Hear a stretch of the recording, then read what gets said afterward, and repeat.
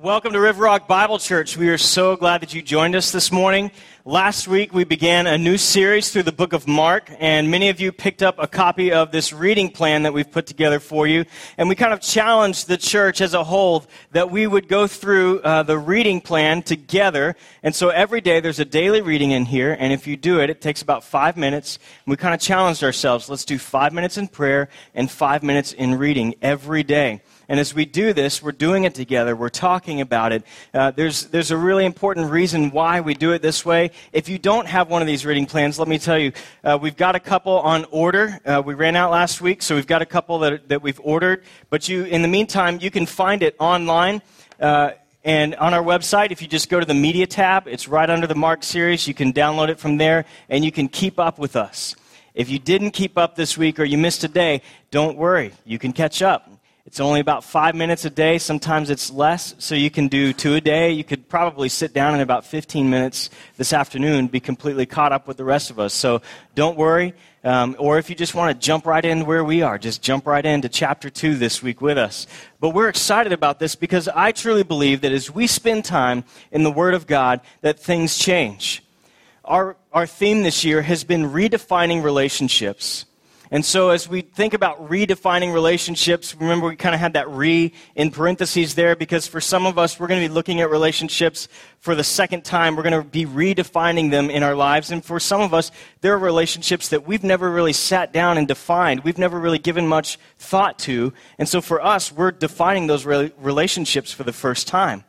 And I believe that through the Word of God, as we spend time in the Word of God, there are many Christians, many of you have been Christians for a long time, and you've been coming to church, and you've been doing the things that Christians do, yet you've been neglecting the day-to-day. You've been neglecting the fact that God's desire is for you to engage with Him every single day. And so it's our desire that through this reading plan that every day you'd be engaged with the Word of God, not just on Sunday, but you would be engaged with the Word of God and that it would be changing your life and that you might come to a redefining of your relationship with God, that it's much bigger than Sunday morning. It's much bigger than that. It's much bigger than Sunday morning and community group night. It's every day, every minute, every second. And there are others here who your entire life you've kept God at arm's distance. And you've said, that's close enough.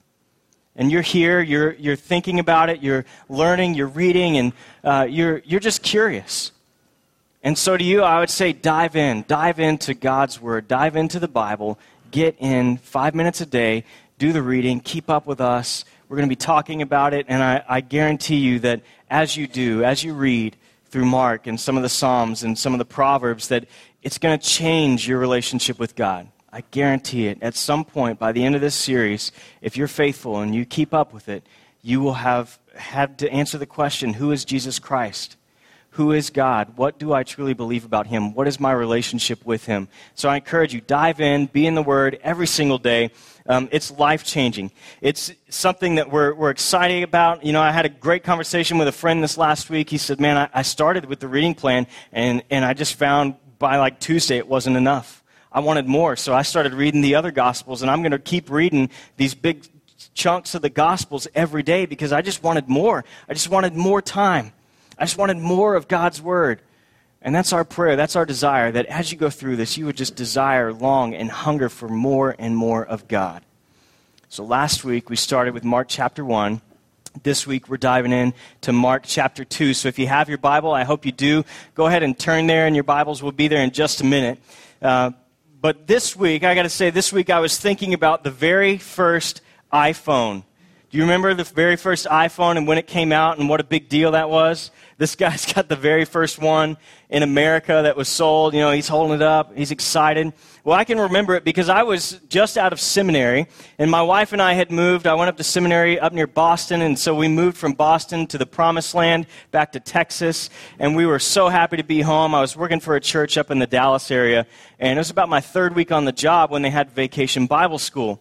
And Vacation Bible School at this church was a big deal because we had about 90 teenagers that would come and serve as helpers at Vacation Bible School. One year we had more teenagers than we had actual kids coming to Vacation Bible School. It was crazy. And my job, 3 weeks in, was to manage and make sure these teenagers were where they were supposed to be.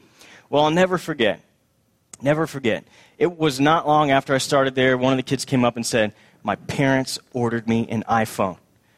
13 years old. And I'm like, what does a 13-year-old need with a $600 phone? Like, that's a completely different topic. We'll cover that another day. But I was like, man, I don't think I own anything that costs $600. Not even my car.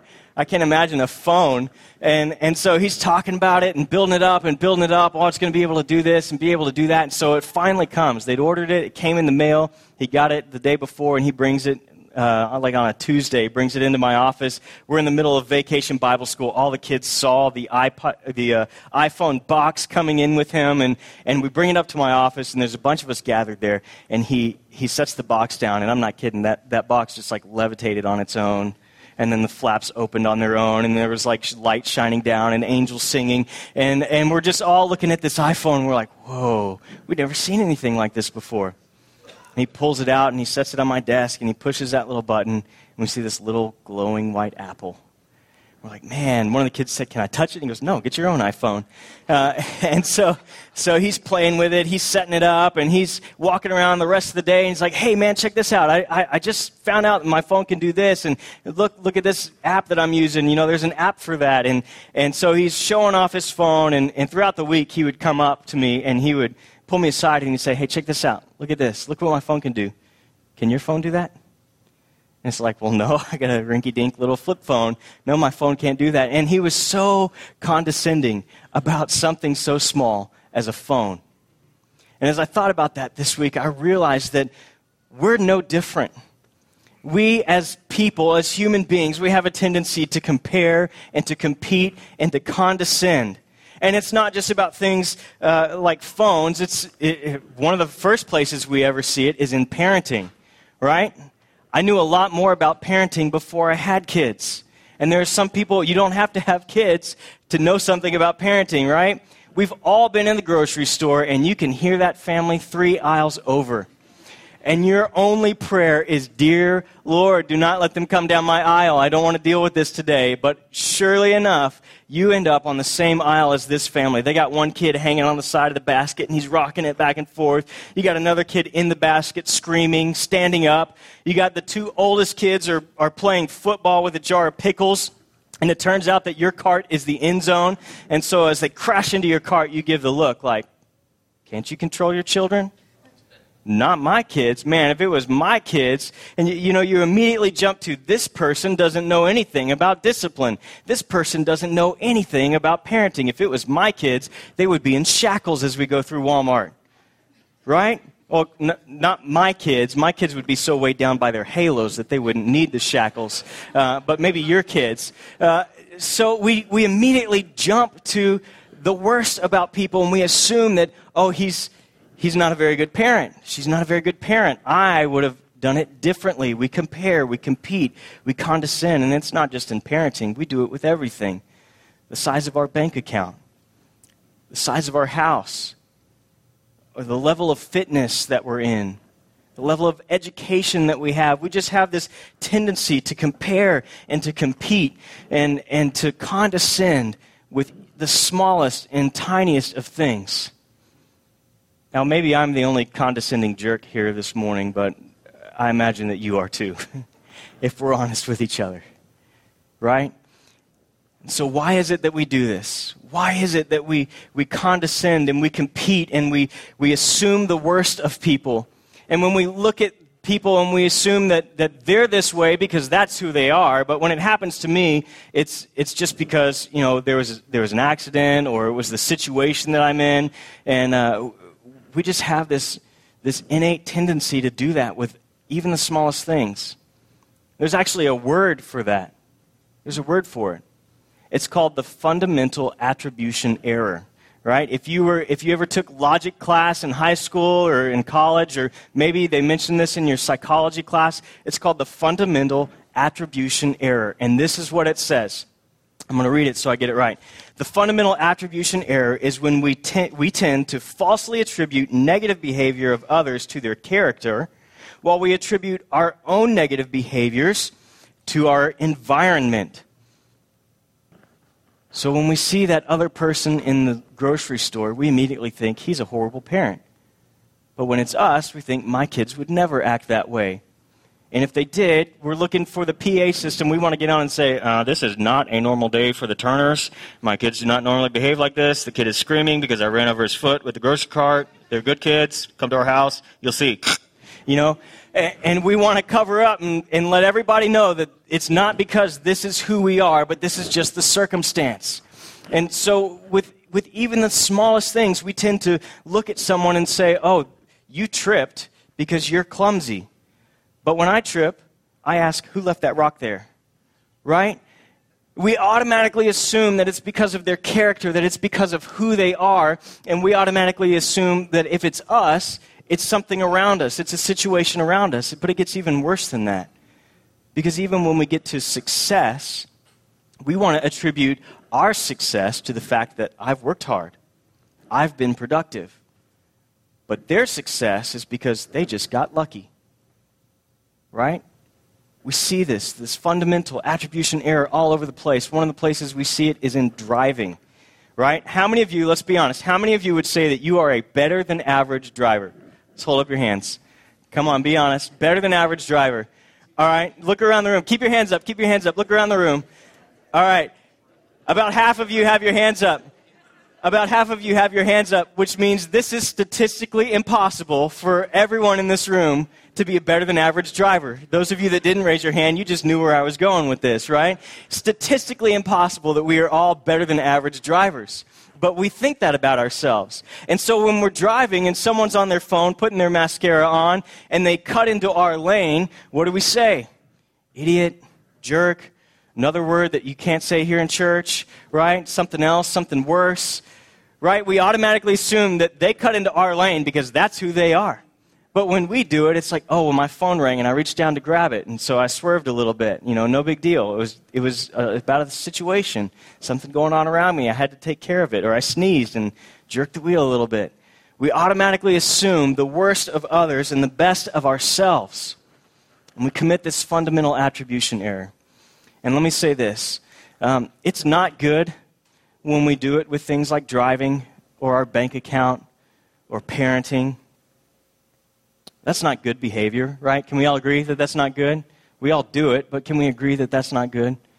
It's not very Christian.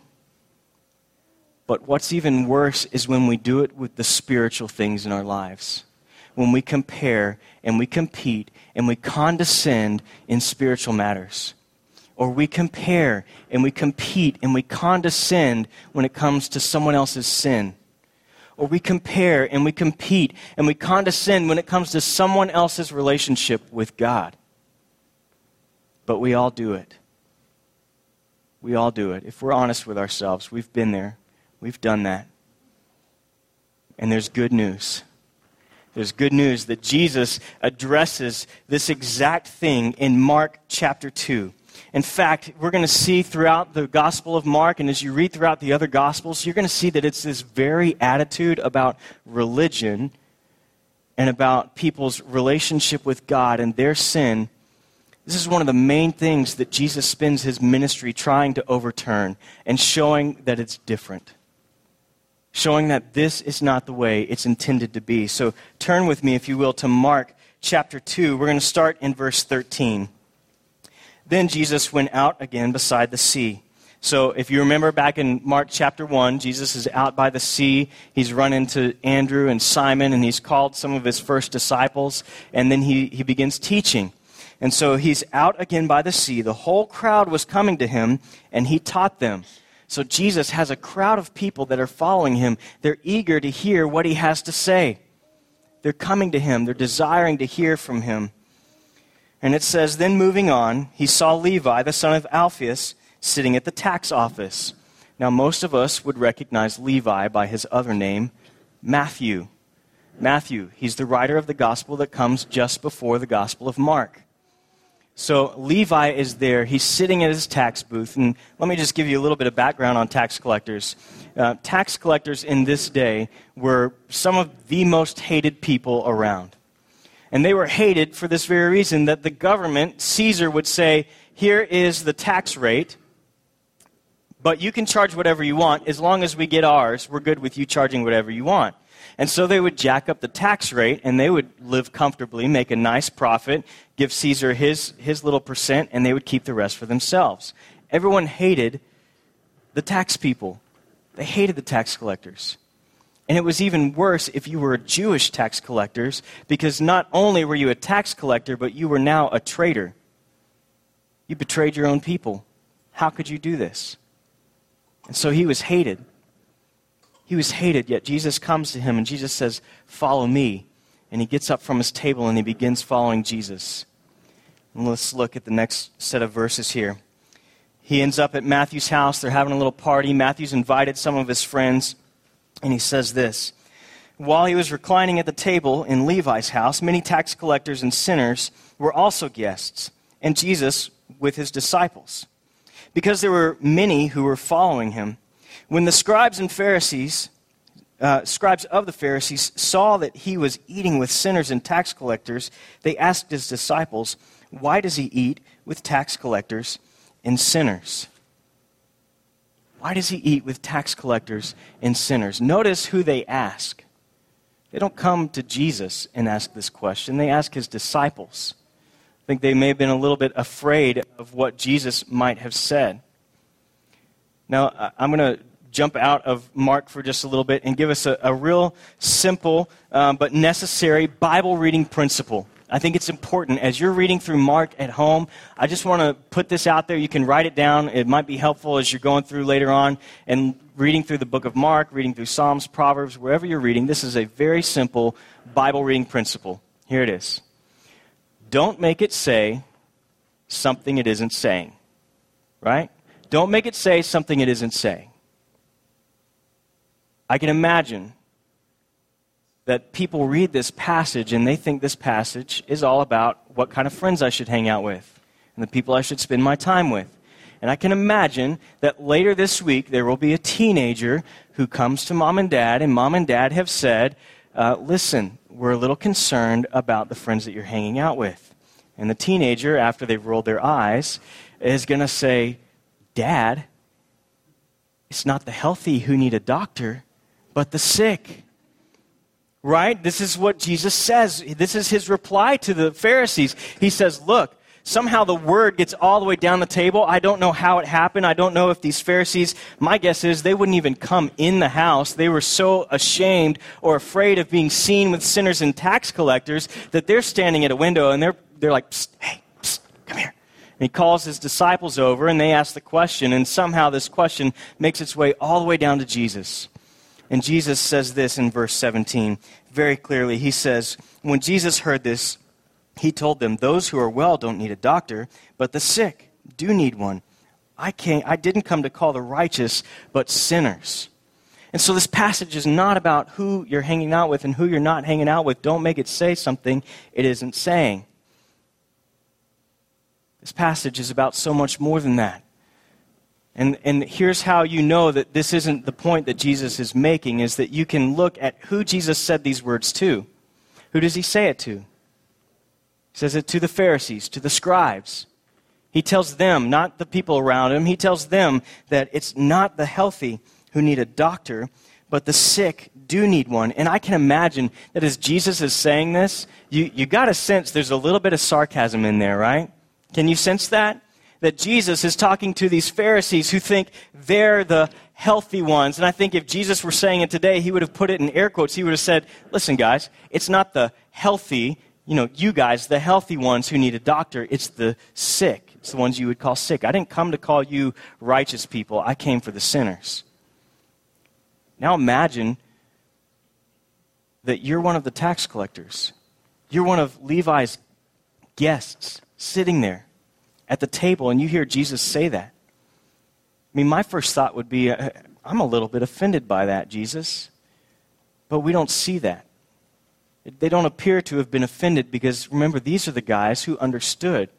They're like, yeah, we need you, Jesus. We need you in our life. And the Pharisees, at the same time, were over there saying, oh, okay, Jesus, that makes sense. Carry on. Spend your time with the sinners. Yet Jesus was trying to point out that unless you can admit your own sinfulness, there's not much I can do for you. There's not much I can do for you. If you already think you're healthy, then there's not much I can do for you. You have to be aware of your own sinfulness. We must be aware of our own sinfulness. I think the tax collectors and the sinners that were there, they knew that Jesus was kind of ripping on the Pharisees. They got that immediately. But they also knew that, yeah, tax collector, sinner, that's me. Not the righteous, but the sinner, that's me. I need you, Jesus. I need you. And they understood that. And they wanted nothing more than to spend time with Jesus. Now, we have to really understand, Jesus did not believe that the Pharisees and the scribes were healthy. He didn't believe that they were righteous. He's making a point. He's making a point. And his point is that apart from me, if you're not going to admit that you're a sinner and you're in need of God's help, there's not much I can do for you. There's not much more I can do for you. Until you get to that point where you're willing to acknowledge your own brokenness, there's not much I can do. So we must be aware of our own sinfulness. And I have to say that this is perhaps the biggest problem that I think the church faces. This is the biggest problem that we as a church and as the church of Jesus Christ face, is that we come in and we think that all of our sin, all of our obstinance, all of our disobedience is in the past. And we look at the world around us who've yet to put their trust in Jesus Christ, and we look at them and we say, you are so sinful, you are so disobedient, you are so obstinate towards God. What is your problem? And when we do that, when we condescend and we compete, and we do this with spiritual things, we do this with our relationship with God, we don't draw people closer to God, do we? We end up driving them away. We end up driving them further and further away. And so let me say this. I believe that the church ought to be the one place where the sinful, the obstinate, the disobedient, the people that are doing things that you might consider disgusting, the people who live a lifestyle that you would want nothing to do with, the church ought to be the one place that they can come and they can dump all of that and experience peace and love and grace.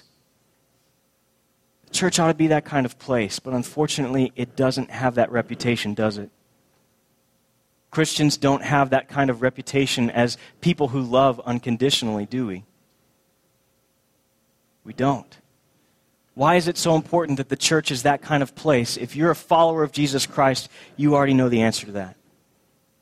Why is it so important that the church ought to be the one place that someone who is hurting, someone who is struggling, someone who doesn't even know that what they're doing is sin, why is it that the church ought to be the one place that they can come and dump all of that?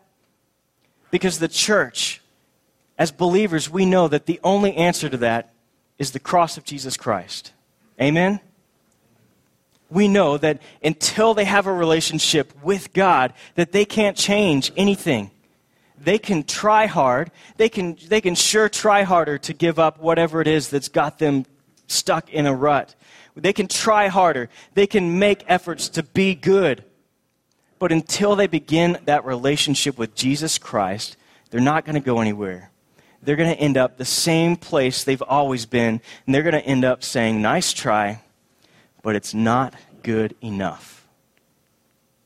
It was Jesus Christ who died on the cross for our sins, paid the penalty for our sins. And when we trust in Him, that sin is forgiven.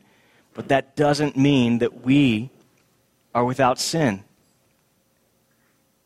Right? We still have our sin. We have to continually preach the gospel to ourselves and be reminded that without God's grace, where would we be? But for the grace of God. But for the grace of God. Now, here's what I love about Jesus. What I love about Jesus in this story is that Jesus saw past their problems to their potential. Jesus saw past the problems of the tax collectors and the quote-unquote sinners to their potential. He knew that there was something more. He knew that their problem wasn't that they were immoral. Their problem wasn't their sin. Their problem was that they needed God in their lives. They needed a relationship with God. And Jesus, being God Himself, knew that if He could spend time with them, if He could be with them and show them the unconditional love of God, that things would begin to change. Like I said, the church needs to be the one place where we can go and we can dump all of our sin, all of our problems, and we can bring it to the foot of the cross, and we can experience grace and the unconditional love of the people around us. And this is something that's very challenging for many of us. We think that it ought to be this way, and surely it is this way, but you got to know that there are people out there who feel like if I show up at church, that building is going to burn to the ground. There are people who are out there that say, you know what, I would love to go to church, but first I need to get my life cleaned up. And that is not what we see in Scripture. That is not the example that Jesus set for us. The example that Jesus set for us is that he looks past their problems to their potential. Jesus looks at them and sees who they could be in Jesus Christ and in God. So why is it so difficult for the church to be this place where people come and they experience this unconditional love of God? They experience the grace of God. Why is that so difficult? It's because every day you and I commit the fundamental attribution error with our spiritual things. And what I love is that long before that phenomenon had a name, Jesus addressed it because he knew that was part of the human condition. Jesus knew that we would compare, that we would compete, and we would condescend with our spiritual relationships and with other people's sins. In fact, in Matthew 7, he says, why do you look at your brother and try to remove the speck out of his eye? Meanwhile, there's a log in your own eye. First, remove the log out of your own eye, then you'll be able to see to remove the speck out of your brother's eye. Now, let me say this. What is Jesus saying here? Jesus is saying that your sin is bigger than you think, and their sin is smaller than you think. Did you catch that? Your sin is way bigger than you could ever think or imagine about yourself. Now, I know some of you are saying, well, I'm my own worst critic, and I'm sure you are publicly, but inside, we tend to give ourselves a tremendous amount of grace that we don't extend even to our spouses, right?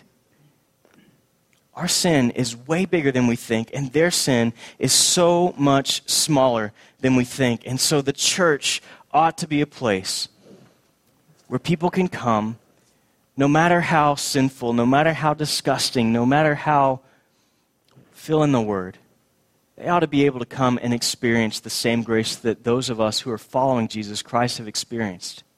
Don't you agree? Shouldn't they be welcome? Shouldn't they feel God's unconditional love? One thing we pray every Sunday morning at 9:15. At 9:15, we meet as a leadership team. The worship team, all of our morning volunteers meet right back in the back of this room, and we pray for the morning service.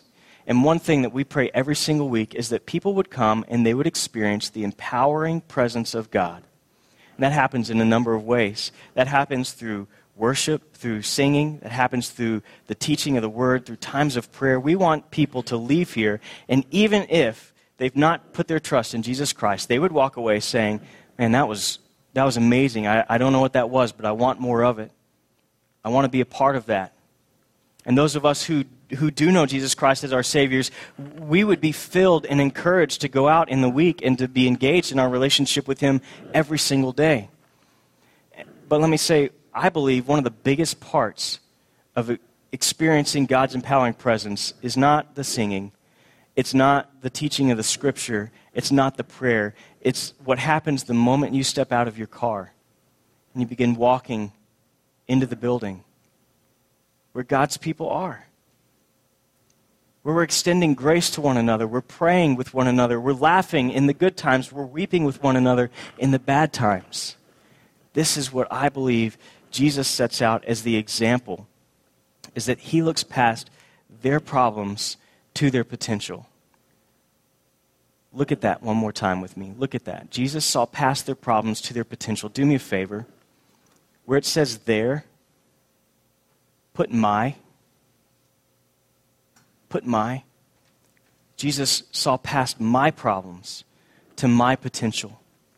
Because you know the people that I know that do this really well, that love unconditionally, and they have this kind of relationship with people that are far from God, that they're able to say things that most of us are like, you're going to offend him in saying that. They're able to say things to these people in such a way that they understand that they're loved.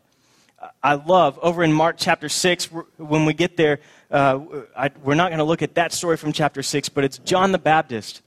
And he's there, and he's in prison by Herod. And what it says is that Herod was deeply disturbed when he would listen to John, but it pleased him to listen to him.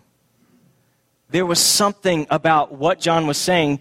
John was not shying away from confronting Herod with his sin, but he was able to say it in such a way that Herod wanted to hear more. I need to hear more. So this doesn't mean that we never point out someone's sin, that we never hold someone accountable, right? We do. There are times for us to do that. If you're about to eat rat poison, you want me to tell you that you're about to eat rat poison, right? I hope so. I hope you would tell me, right? If I'm doing something in my life that's going to keep me farther away from God, I hope you would love me enough to say, hey, you got to cut that out. So it doesn't mean that we don't ever point out someone else's sin, but here's what it does mean. It does mean that you're not the Holy Spirit, right? Some of you have been auditioning for that role your entire lives. But as far as I know, that role is taken for all eternity, right? For all eternity, the role of the Holy Spirit is taken. It's not our job to constantly be pointing out other people's sins. You know, the greatest commandment that Jesus gives, when asked about the greatest commandment, he says, number 1, love the Lord your God with all your heart, soul, mind, and strength. And the second is like it, love your neighbor as yourself. Notice what he doesn't say. Jesus doesn't say that the greatest commandment is to be sure that everyone knows your opinion about their sin. He doesn't say that. He says, love God and love people. Love God and love people. Now, some of you, even as you've listened to this message this morning, you're listening to this message and you're excited because you know someone that needs to hear it. Right? You're committing the fundamental attribution error even as you're listening to this message, where we're being encouraged not to commit the fundamental attribution error with spiritual things. How many, I'm not going to ask you to raise your hands, but be honest with yourself. As soon as you started hearing this message, you're like, yeah, I know of a people or a church or my neighbor who my parents need to hear this message. We do it all the time. And again, it's such a problem for us because it creates a barrier between other people and God when we do this. When we are constantly down on people because of their struggles, because of their sin, rather than pointing them simply to the cross of Jesus Christ and saying, hey, let's talk about who Jesus is and what he's done for you, and we'll let him take care of the rest. We'll let him be the one, we'll let the Holy Spirit be the one who convicts you of these things over here. I just want to talk to you and make sure that you've got your relationship with Jesus Christ settled. Right? That's where we need to be. That's the example that I see from Jesus Christ here. And there's a couple things that I wrote down this week for me to be praying and for you to be praying. I encourage you, you can write these down. It says, God, show me my tendency to minimize my sin and exaggerate the sin of others. We do it all the time. God, show me my tendency to minimize my sin and exaggerate the sin of others. God, show me how to keep my pride, how my pride keeps people farther away from you. Lord, show me. Show me where I'm messing up. Because my desire is that every man, woman, and child would have a relationship with you. And I don't want to do anything to drive them farther away from you. And then lastly, Lord, help me to love them the way you love me. How does God love us? Unconditionally. Romans 5:8. But while we were still sinners, Christ died for you. While we were still sinners. Jesus didn't say, hey, Chuck, as soon as you get your life together, I'll go to the cross and hang there for you. No, he hung on the cross. He died on the cross and rose from the dead, knowing my sin, my filth. And he gladly did it. Let us be a picture of that. Let this church, River Rock Bible Church, be a picture. Let this be a place where we can come and in our community groups and on Sunday morning, we can be open and honest about where we're struggling and not have any fear of guilt or shame. But we can be confident that we will experience the grace of God from others as we go forward. We can be confident that what we're going to hear is, man, I know you're struggling through that, but let me just come alongside you and love you and encourage you with the Word of God and through prayer. As we do that, we will find that people are drawing closer and closer to God. Now, this time we do our take two. Take two is just a moment for us to take 2 minutes and write down something that God has shown you, maybe something that God is saying to you through this message, an area of your life to work on. Hopefully it's not the name of someone who needs to hear this message. And then we also ask you to write down, what step are you going to take this week to accomplish that action that God is calling you to? So this time, let's take two.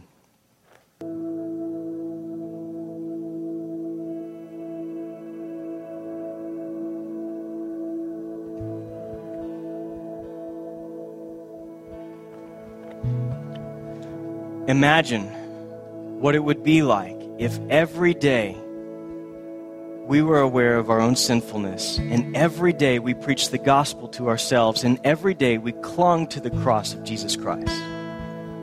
Imagine if every day we were able to love unconditionally the way God loves us. What would it be like? What would it be like at this church? What would it be like in Georgetown? What would it be like in the schools if we were able to do that? Spend some time this week, I hope, as you read through Mark chapter 2 and some of the Psalms, that you begin to get a picture of who Jesus is and what it is he did and how he spent his life. Let me pray for us. Father, we do thank you so much for today. We thank you for your Son, Jesus Christ, who died on the cross for our sins and rose from the dead. Lord, he loved us, you loved us unconditionally. Help us to love others the same way. Help us to do everything we can to get out of your way and simply point people to you and invite them into relationship with your Son, Jesus Christ. Because we know that apart from the cross, apart from a relationship with you, apart from faith in Jesus Christ, we are nothing. We can do nothing. Lord, help us to love the way you love. In Jesus' name, amen.